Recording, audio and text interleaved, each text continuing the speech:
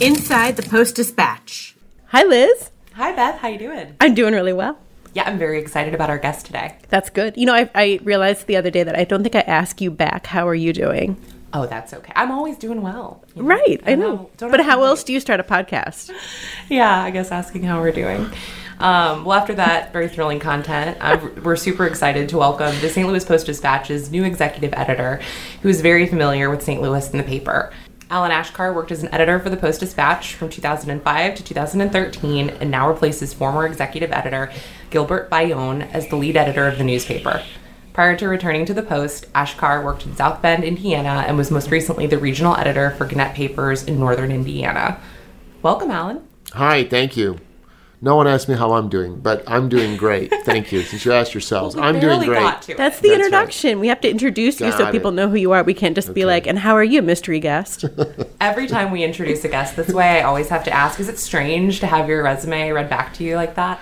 I'm used to it at this point, but it is strange. It's sort of like you're encapsulating your life and your career in a sentence or two. It's a bit odd. Seriously. I always find it weird to write paragraphs like that and like have to refer to myself like Beth did this. Like right. It's very strange to me. Yeah, Miller then worked at. Well, and then you have the am I being too boastful? Or is this accurate? Is it boastful? And what do I live by? Yeah, it's very odd actually. But you've been here for about a month now. Mm-hmm. Can you talk a little bit about why you decided to come back to the Post-Dispatch? So can we first get on the record on air that our goal is to get a record number of downloads on this episode? I just want that out there, all right? Yes. So any listeners must share this because that's what we're aiming for. I want that on the record on air. Okay. What was the question? I'm sorry. The question is, why did you come back to the Post-Dispatch? Oh, right. Yeah. So two reasons, really, primarily. One is we were here 8 years before, my family and I, 3 kids and my wife, and we really enjoyed living here and in this region. And always wondered in the back of our minds if we would come back if the opportunity arose. And sure enough, reason number 2, it was a great opportunity. This is a historic, outstanding, great newsroom.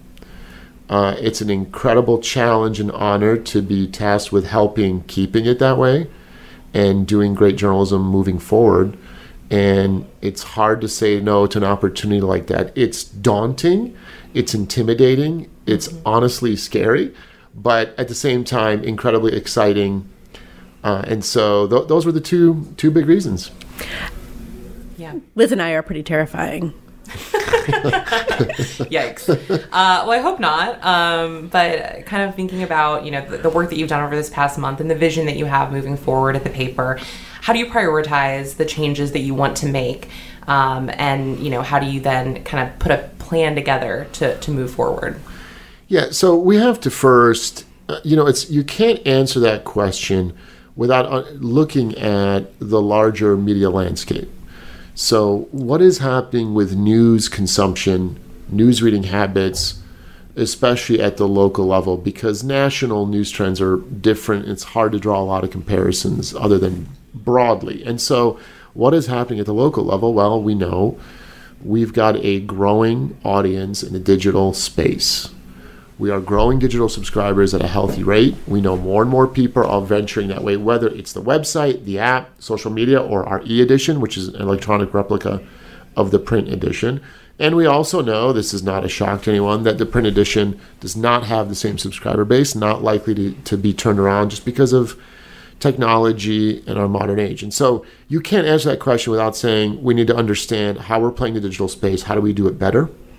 And provide people the information that they want. And there's good news in that, because one of the things we have found over the last several years in the local media landscape, people want good content. They want hard-hitting content. They want revelatory content. They want enterprising content. They want investigative content. They want good, exclusive local content that no other news organization can provide them. Well, the Post-Dispatch, STLtoday.com, can provide that. And so understanding that what our audience wants in the digital space and how we can provide it. And I think there's a lot of good news there, as I mentioned. That's not to say that we want to walk away from print. We still have tens of thousands of print subscribers. So it's not to say, oh, we're not going to pay attention to that. it's that balance between how do we make sure the print edition is still something that people would be interested in, but understanding that we also have to put even more focus and energy on how we're playing the digital space. And then the second part of that answer is what I started to touch on, which is the St. Louis Post-Dispatch an energizing, aggressive, enthusiastic, hard-hitting newsroom? It needs to be. Not just because it makes it more interesting to work here, but also because it's what this community needs and demands from us. Mm-hmm. So that's the kind of newsroom that we have to create. There needs to be electricity and energy, and understand that we have a mission, which is to provide great, exclusive, enterprising content that should be exciting for everyone who works here. That includes playing in various media forms like audio, like podcasting, but across all the different tools that we can use, video, social media, etc. So that is my answer to your seemingly simple but actually quite complicated question. Do you have specific goals for the newsroom or for the paper in general that you want to see? I mean, there are some specific goals. We want to grow subscribers, mm-hmm. right? So that's an easy one in terms of you can measure that. You can set numerical goals on that. Sure. We want to grow audience in general. Obviously, grow our social media audience as well. Grow audience for all of the work that we do in all of our platforms. So yes, I think in general, what is the goal? We want to grow our audience. We want more and more people to know where we are and to see, hear, and look at our stuff because we think we're doing good stuff. Then the other goal, it goes back to what I said, is are we providing, what are the categories of news coverage that the Post-Dispatch owns and will continue to own and will make a mark on? What are the areas where we can provide exclusive content that no one else can provide? How are we distinguishing ourselves in a very crowded media ecosystem?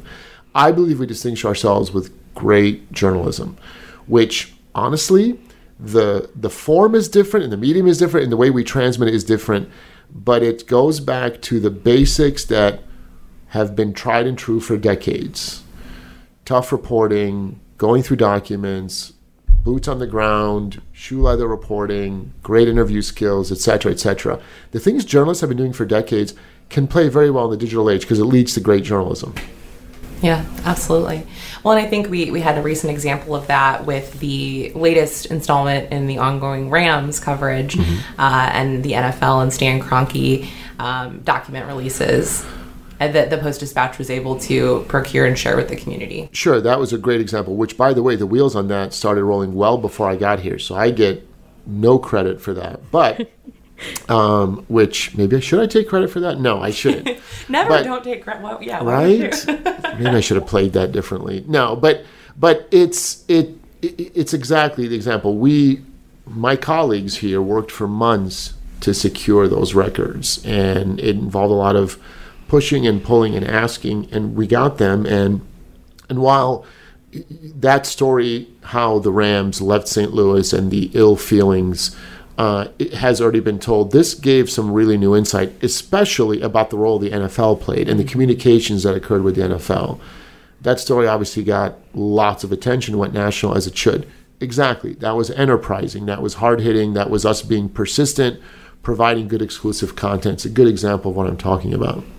Could you talk a little bit about your role? I know some readers get confused about your role on the editorial board, because it is another area where we have a lot of readers, and with our editorials try to determine and say, here's what we think should happen as an editorial board. And Liz and I are not on the editorial board. We should make that clear. There's a very stark difference between the newsroom and the reporters that do work there, and then the editorial board. Is a huge difference. It's a very important distinction. I know it confuses people because certainly in print and even on the website, the material runs next to each other. And so it looks like it's one unit and one team. It is not. So, and this is true at virtually every newspaper in the country. The editorial board or the editorial team is separate from news. They do not influence each other's work. Whatever the editorial board decides to write has no input from anyone on the news staff. They often will react and write about things that the news staff has produced and published, but there is no influence between these two areas. So news is not telling editorial what they should write about, and editorial is certainly not influencing what news should write about, because we're trying to keep opinion separate from news coverage. Mm-hmm. While I oversee both, I do not really have much involvement with editorial. I want them to be separate and doing their own work. I will step in as needed. But I know it's confusing for a lot of folks, and a lot of folks will see the opinions editorial page and assume that the entire newsroom reflects that opinion, or it speaks to the work that everyone in the newsroom is doing. It doesn't. And part of our job is to continue to explain that to people, because I understand it's confusing. And it's a distinction we need to keep to making the community so they understand that. Thank you. Mm-hmm. Yeah, absolutely. And kind of shifting gears a little bit, one of the first changes you made, or that was made public, was shifting how our features department covers arts events in town. Tell us a little bit about how that coverage is shifting and why you think that will ultimately benefit readers and listeners, as well as art institutions. Yeah, so we're shifting various parts of our coverage, not just how we do reviews of the arts. That just ended up being broadcast on social media and got a lot of attention. So let's be clear on this. Which is what social media is so good at, right? Absolutely. That's right. So we decided that we were no longer going to do reviews of arts performances, theater and symphony, for example. That does not mean we are not covering those institutions anymore. Reviews are just one form of coverage. There are stories in advance, previews. There are profiles you can do. There are trend stories you can do about the arts. We just said one leg of it is no longer going to be part of our arsenal. And why is that? We looked at the metrics, the digital numbers. They were not being extremely well read. We felt our energy was better put to use on arts coverage that could get more readers. And if we do that right, and more readers are reading our arts coverage, in theory, that should be better for the arts community, rather than continuing to pursue a type of coverage that not very many people were reading anyways, was not getting out to a broader audience. I mean, the real goal here, the ultimate goal, if a home run would be doing an art story or art stories that may be people who aren't consider themselves arts enthusiasts would read and go, oh, that's interesting. Mm-hmm. Now you've broadened the audience beyond what's there now. So that's tough to do, but that's really the ultimate goal here. And so, but the bottom line distinction is we're not ending arts coverage by any stretch of the imagination. We're still going to have coverage of theater. We're still going to have coverage of the symphony and other arts, the visual arts, etc. It's just one portion of it that we decided to walk away from. And you mentioned metrics and analytics and as an influence of that decision. That's one of the things about digital that can be both a blessing and a curse. You know, you can look at the A1 of, the front page of a print newspaper and see all the stories there and assume, well, everyone who picked up this paper read each of these stories. Right. But looking at the analytics, we know that not everyone who comes to our homepage reads every story at the top of our homepage. Can you talk just a little bit more about the importance of analytics in making these types of decisions for coverage? Analytics can be incredibly revelatory. You can learn so much. Great tool. At the same time, you have to be careful because there'll also be a blunt instrument, and you have to be careful. It's like any piece of data or any statistic. Mm-hmm. How you slice it, how you look at it, the context, the amount of data can all be skewed in different ways. It could also skew your own judgment if you're not careful how you read it. Mm-hmm. And so you have to understand with analytics, am I looking at enough data? Am I looking at 2 months, 2 years, 2 decades worth of data? That informs your thinking. Am I looking at the right way to analyze numbers? Am I drawing the right conclusions from it? And those are all tough questions. I believe in the one case we talked about, we did do all of that and came to the right conclusion. If we're wrong, we'll pivot and change our minds. None of this is set in stone. We believe we made a decision that was a smart reading of that data. But yeah, at the same time, to your point, Beth, you got to be careful about making broad decisions based on what might just be a blip. Right. Or not an accurate reading of what that data is really showing you or telling you. And so it's not a day-to-day thing. You're looking for broad trends. The broader data sets you have, the better. Like I said, it's with any statistical analysis that you're doing, the same rules apply.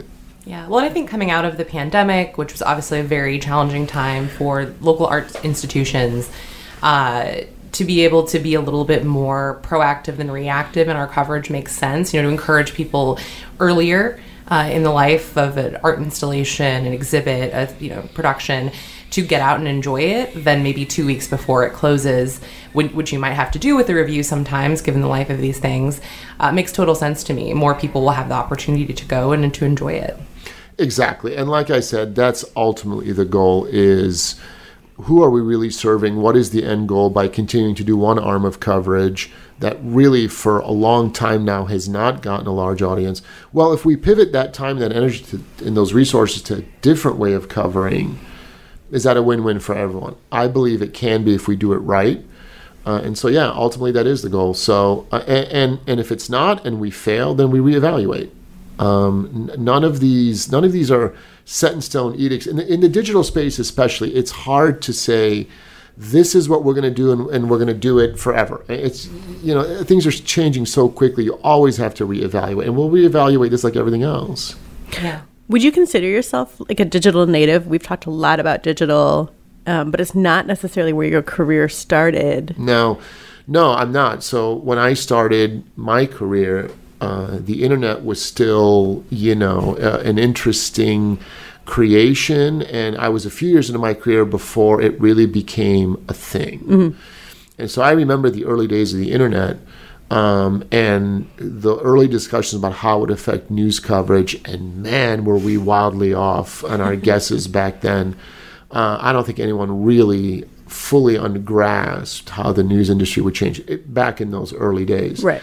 And then social media came in and disrupted everyone's expectations. And then even before that, or along the same time, iPhones, mobile technology changed everything. And so you had the internet that comes along in the mid-90s, and then the understanding of websites and blogging, and chat rooms, which were the big thing at the time. Then mobile technology changes everything. Social media changes everything again. And then there have been other pivots. Social media itself is now evolving and changing within that ranks. And there's someone in a college dorm room right now building some technology that's going to disrupt the news media yet again. And so the pace of change has been remarkable. I mean, the reality in the newspaper industry is for about 135 to 140 years, it was pretty steady and stable. I mean, we had the same expectations, roughly the same goals. The last 20 years have been head spinning. I mean, the pace of change has just been remarkable. So, but it's exciting in the sense that it's made this job, I think, more exciting, more energizing, because it's like, wow, you have to constantly evolve and change. But the other huge upside for us is we now reach more people than we ever have in our history. That's exciting. We have a bigger audience now than the Post-Dispatch has ever had in its entire existence. That's cool to think about. It's a big responsibility. Yeah, it is, definitely. And I think you were speaking to the kind of the fluidity and adaptability that is intrinsic in this work now. And I'm someone who's kind of only known the industry that way. That's kind of maybe the generous take on how one could describe it. But to your point, there's also a lot of opportunity there. So I'm curious, just from a selfish standpoint, coming from the digital team, do you have specific ideas for ways that the Post can flex and grow, maybe more specifically on social media, since we were just talking about that, and the way that our relationship with our audience has changed there and is kind of constantly changing? So this is turning to all about you and Beth. Is that where we're going with this? A little bit, yeah. All about yeah. Yeah, why are are we your favorite? Yeah, exactly. Yeah, right? if you're still listening at this point. And you're okay with that, right? So let's talk about social media, because I talked about how that's evolving. I mean, we could have this conversation every year or two and it'd be different. Let's just talk about that particular slice. TikTok changed the game. It is rapidly becoming the dominant social media form? Okay, that means video. So we know that Instagram is now pivoting and putting more emphasis on video because they're trying to compete with TikTok. Meanwhile, Facebook, or Meta as they're now known, has basically said, Zuckerberg came out and said, yeah, I mean, Facebook is fine, but I'm putting all my attention into other ventures. And he's kind of not making Facebook as much of a priority for his own company. And you go, okay, so what does that mean for Facebook? Twitter, meanwhile, I don't even know who owns it anymore. Is Elon Musk going to own it? Is not going to own it? They're struggling. Who knows? I'm going out on a limb. He's not going to own it. Yeah. Right. Well, who knows? I'm done trying to predict that. But too mercurial to be able to tell.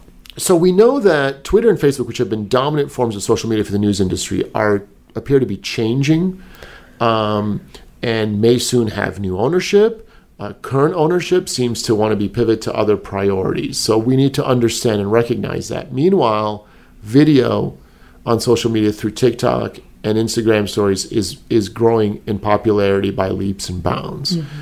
So what does that mean for the news industry? We need to understand that if we want our content to reach as broad an audience as possible, to reach a younger audience, that we need to understand that social media is changing, and how do we pivot our content to meet the audience where they want to be? Those are big questions. Video can be hard. It's a completely different skill set than text stories. So it's something that we need to, I know many news organizations already, Washington Post has a very active TikTok page, for example. Gold standard of TikTok. It is at the moment the gold standard in terms of news TikTok. Okay, any lessons for us to learn from that? Other news organizations have been experimenting, and we will have to do that as well. Social media is a good example of how, as technology changes, as priorities change, and it affects reader habits, because that's really what we're getting at, is how does it affect reader habits? Right. How do we have to change to meet the audience where they are now? Is that change? Tough question. I'm sorry. Is that change on kind of all levels of journalism what keeps you interested in the field? Or is there something else about journalism that keeps you invested? I mean, I think at the end of the day, you're getting into journalism because the potential of the work excites you in the sense that you have the power to change your corner of the world in some way. You have the power in journalism to expose, to enlighten, to entertain people, to educate them, to shine a spotlight on something that is either interesting or corrupt or needs to be changed. That's why you go into journalism, because it's a chance to do really interesting work that informs a large audience, and maybe, just maybe, if you do it right, makes your community just a little bit better because of the work that you did. That's why you go into journalism. And so the other reason I think as part of that is accepting that how you accomplish those big goals may change. The medium you send that information to is likely to change. The way you tell your story may have to change. I think that's exciting. I think it's not just a chance to do great work, but to understand that it may involve experimentation or trying new story forms or new technologies. I think that's exciting. And that's why I think working in newsrooms in this day and age is probably more exciting than it's ever been. Sure, there have been massive challenges. We know what's happened to the revenue model and the business model. But this idea that we need to experiment and embrace new ways of telling stories and still trying to do work that can change our community for the better, it's really exciting. And the job can still be really, really fun.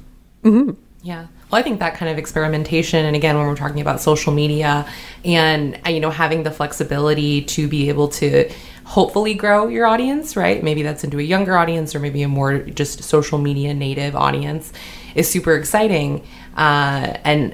Selfishly, I don't want to speak for Beth, but I think I can, that for our team, that is so much of the excitement and thrill, and obviously then the challenge too, right? Is how to keep growing and finding those audiences. Yeah, and here's the problem, especially with younger generations, is cutting through the clutter of people's everyday lives. Mm-hmm. So people's lives are more cluttered than ever been, and by that I mean their attention span. Yeah. So people often ask me, well, who are your competitors? It's other local media outlets, right? Like, yes, but there are others now. My competitors are Spotify or Netflix or Facebook or TikTok. They're stealing people's attention. And we are fighting for people's attention. We're trying to prove to people every single day why they should be looking at our content and why our content is more valuable to them than maybe other ways of spending their time. So, yes, we are trying to meet the audience where they are, but we're also fighting for their attention span. And there's so many distractions that their phones provide them on an hourly basis. So that's the other challenge. Am I competing with other local media outlets? Some of them, yes. I actually think we could partner with some of them, to be honest with you. That's a whole other story. But I do think our other competitors is all that stuff on their phones and their screens that's stealing their attention. Yeah, definitely, especially among a younger audience that doesn't get that paper on their doorstep. Their parents don't get the paper delivered every day. I mean, when I was a kid, we would get the paper after Sunday Mass. We'd go to the donut shop and pick up the Sunday paper. And I wouldn't read just the comics. I'd read the front page and I'd read the opinion section. And I don't think families do that quite as much anymore. That habit has fallen off. I once talked to a consultant. He was not from the newspaper industry. In fact, his background was, I want to say, the music industry or some other industry. But he said something very interesting. He said, do you know how many companies would kill for the brand trust and brand awareness that a local newspaper has?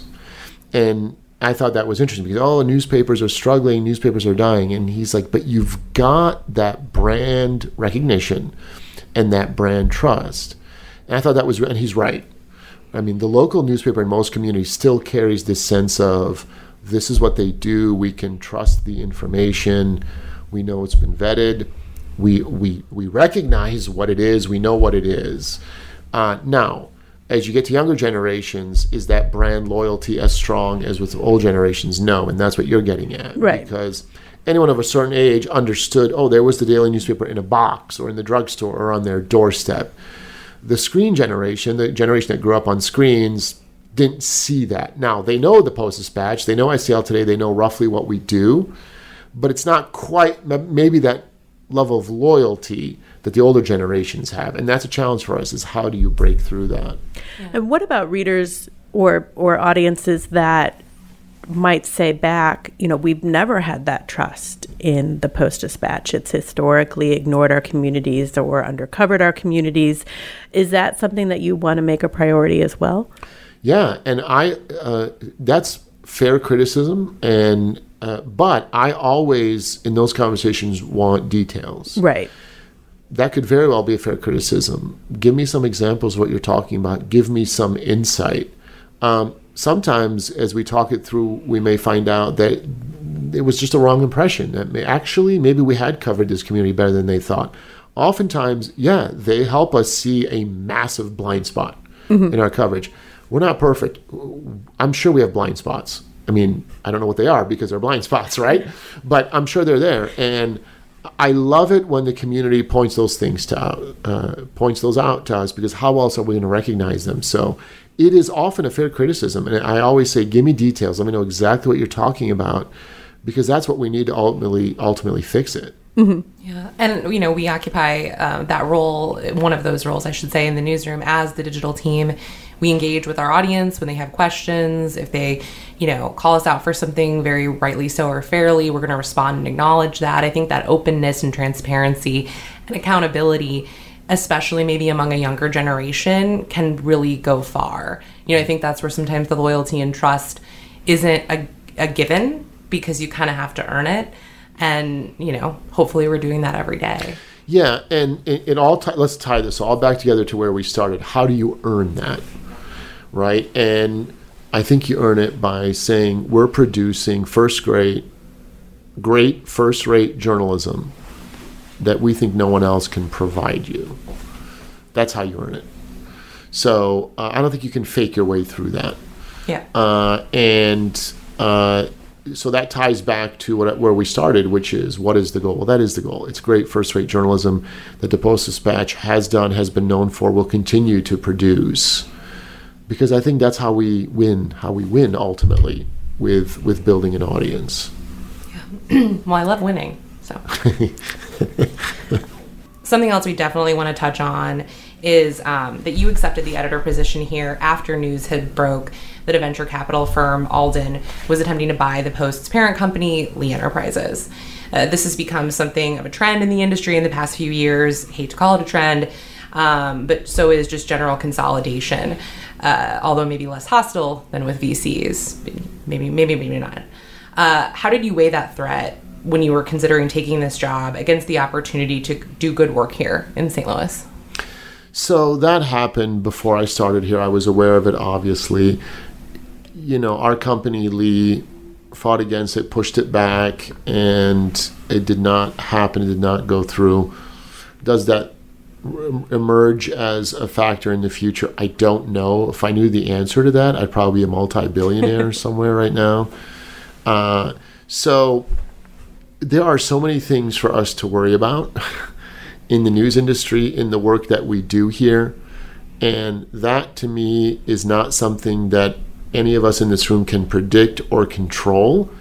And even if it were to happen, what would be the real ramification or consequences? It's not entirely clear. To your point, in the newspaper industry, there's been a lot of consolidation. I came from a company that was currently the largest newspaper company in the country, Gannett. So that was also a publicly traded company. So, you know, I'm not spending a lot of time worrying about it because there's no point. And so I'm more focused right now on, are we doing great work, and how can we do great work? That's a more interesting way to spend our time. Yeah, I absolutely agree. And I think it also can't be the thing that takes your focus away from that good work, right? Exactly. Because you can't live in that space. Exactly. And it's one of the stark realities of our business that the advertising revenue isn't there the way it used to be. And we are, frankly, doing more with less. And I think there's a lot of questions there about how do you prioritize, and we've asked some of those to you already about how to prioritize and what changes need to be made. And a lot of that is a reaction to the realities of our business. Well, two things I'll say to that. Yes, it's been a very challenging, 20 years in the industry. I think all legacy media is struggling with these questions. Yeah. We are not alone here by any stretch of imagination. And it's because the landscape is changing so quickly. But I will also say that I think we still have the largest newsroom in the area. So that's nothing to shake a stick at. And I will also say, as I've said before, we're doing great work, and we're going to continue to do great work. So yeah, those are things we can control. Yes. And that's going to be the focus. Yeah, my hope is that, when I was in high school, I'm a native St. Louisan, so I grew up here and was on my high school newspaper, and my goal was to work someday at the Post-Dispatch. And my hope is that there are high schoolers now. I've recently met some of them from Webster Groves High School who have that same goal. And the work won't look the same. Their expectation for what the job will be likely has changed since I was in high school. But it's exciting to know that there is still, that dream amid kind of the reality, as Beth said, of the industry. I had the same dream. Oh, well, we did it. We did win. We're winners. We're so cute. Yeah. Wow. Yes, I definitely don't cringe at us. Not at all. Alan, could you talk a little bit about your family and some of your experiences here to go way back to the very first question? You said you guys all enjoyed living in St. Louis. And I'm sorry, how many children did you say you had? So I have 3 kids. Okay. So 2 are in college. 1 has 1 more year of high school. Yeah. So when we moved here the first time, it was 2005. Mm-hmm. So they were ages 4, 2, and basically newborn. Moving to a different city with a newborn is not something I would ever recommend to anyone. Not sure what we were thinking. But so my kids, their formative years were spent here in St. Louis. It's interesting. If you ask me what I consider myself, I would probably say Clevelander, because that's where I grew up. Mm-hmm. My kids consider themselves St. Louisans. So they're still Cardinals fans. And in fact, last night they dug up old photos of themselves from Busch Stadium when they were little with posters and the shirts and the hats, the whole 9 yards. Yep. Yeah.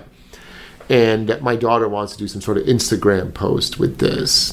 Give her my number. Yeah, sure. Right? Exactly. And so they really have a strong connection. They consider themselves St. Louisans. And even though we moved to Indiana, they never really saw that as the home. They always saw this as home. And we enjoy it. St. Louis is a great place to raise kids. Mm-hmm. It just is. And it is still a great place to live. And so we're excited to be back. The kids are particularly excited. You know, they're older now and probably not going to spend as much time here, which is good. Time to leave at some point, right? So I think everyone was excited that we were able to land back here. So yeah, in a place that it was home and can be home again. Exactly.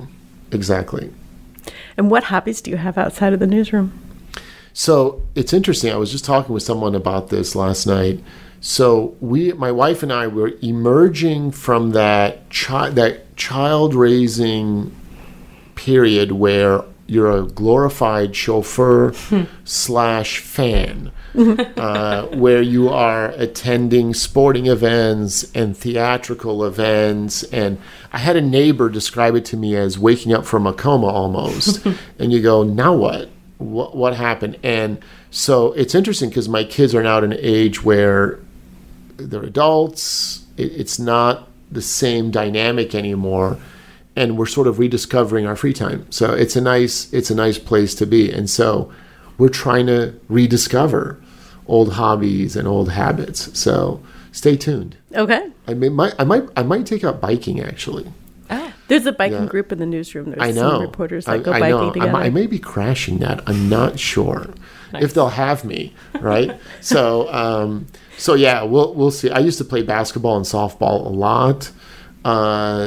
Do I re-engage with that? You know, we'll see if my body can handle that.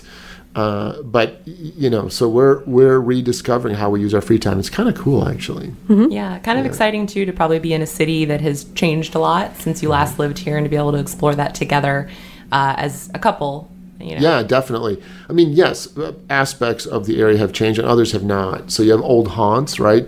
And old neighborhoods, old parts of the city that you recognize. And then, you venture out in some other areas. You go, oh, this is completely different. So it's fun. It's been a fun mix of nostalgia and rediscovery. What has surprised you coming back to the area? So a couple of things that jump out. One is, while this was always a very dynamic dining scene, it's really interesting to see how the dining scene here has changed. So we're looking forward to trying all kinds of new restaurants here. And Ian Phobes, who is the Post-Dispatch's dining writer, is a great guide. We have a list of 100 of them. We have a list of 100 of the best restaurants. Free plug. You're welcome, Ian. STL 100 at stltoday.com. There you go. Sorry, Alan. Brought to you by. Yep, there you go. So I think that'll be great. But I'll tell you what else. I'm excited about the new soccer team. We have a new soccer team starting. I think that's an exciting new addition to the landscape here. The retail shopping scene has changed dramatically. When we were here, Chesterfield Mall, because the kids were young, right? What's Chesterfield Mall? Exactly. Rest in power, Chesterfield. That was like a big deal for us, and it's not there anymore. I mean, it is there technically, but it's basically an indoor pickleball court. Right, and I know they're trying to reimagine what to do with it, but you look at all the changes just in the retail scene in the area, with old standards that have shut down, new ways, new things that are coming up. So that's been interesting. Here's what has not changed, which is great. The Cardinals are still good. So it looks like they have a pretty strong team this year. It looks like they can contend. When we were here the first time, the Cardinals won 2 World Series. So maybe you're the good luck charm. Right? So let's hope that's the case. And let's hope the Cardinals stay good. But I'm excited about that. So one thing that has not changed, the Cardinals are still good. They still have a strong team. And they are still a massive part of this city's culture and life. And I think that's cool. It would be hard to imagine that part changing. Yeah, we have so many dedicated Cardinals readers, and our sports reporters and Cardinals beat reporters really doggedly cover the season here and then even in the off season. Yeah.